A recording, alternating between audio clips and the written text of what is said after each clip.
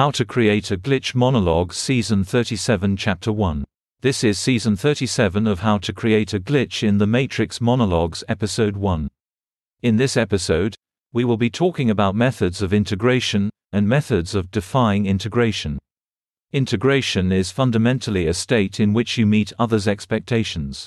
As part of those expectations are the expectations created by conventionality, the unspoken rules of a social exchange which dominate where we fix our attention pursuant to social norms. These norms, for example, compel us to make eye contact when we are trying to express ourselves. They require us to make eye contact when we are being spoken to. They arrange all the plates of meaning in a fashion which is amenable to the reciprocity of dialogue. But, beneath this reciprocity, is the intermingling of our expectations in the expectations of another. This intermingling represents the true enmeshing of our mind in the mind of our conversation partner. For example, in the tonic-dominant relationship, the dominant's attention is fixed upon the other self-consciously. This self-conscious attention results in the orientation of our verbalization to the expectations of the tonic. Through this unconscious link, we express meaning in a comprehensible fashion to our conversation partner, since their word choice dictates our word choice, since their tone and emphasis, our tone and emphasis. Meaning becomes comprehensible through this link. But it represents a deeper unconscious enmeshing.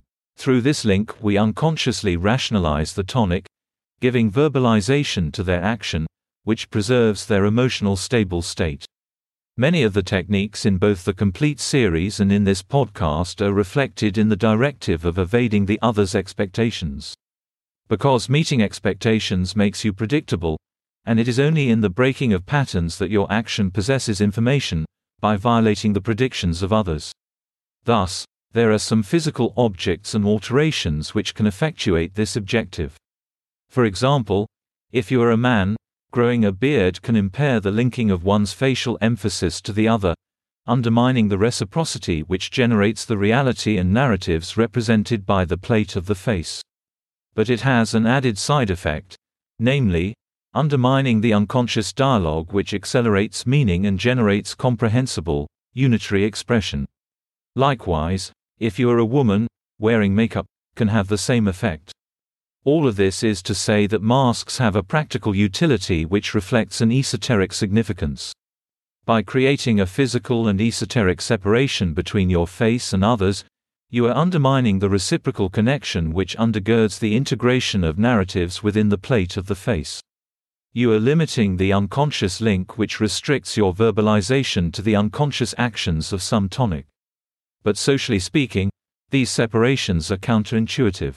They undermine the integration of the self through a reciprocal connection undergirded by the unconscious enmeshing of two or more selves through a dialogue. Which is to say, because the plate of the face is the throne of our unconscious link to some tonic, manifesting its integration through alterations of verbalization, it is the plate which we must obscure in order to impact integration. This can be done by violation of basic social norms, such as through eye contact at inappropriate times. Or it may be obscured directly through objects intended to obscure it, such as masks or beards. Conventionality can be used to compel compliance, or compliance can be used to compel conventionality. There is a direct link between basic social conventions of conversation and our integration within the reciprocal expectation matching which produces uniformity. Ultimately, reciprocation is the mechanism of integration, its instigator and generator. And the desire to be understood compels the unconscious negotiation of one's identity far more effectively than one's familial links. Nevertheless, it must be said that the desire to not be understood is a potent advocate in the dismantling of integration. For there is nothing more potent in the defense of individuality than the desire to remain concealed. It is in the concealment of self, the limitation of the other's enmeshing with our personality, that we can escape uniformity and experience the bizarre underworld of unconscious multiplicity. Suffice it to say, when conventionality promotes integration, the desire to produce glitches is undermined by the expressiveness of an unshielded face.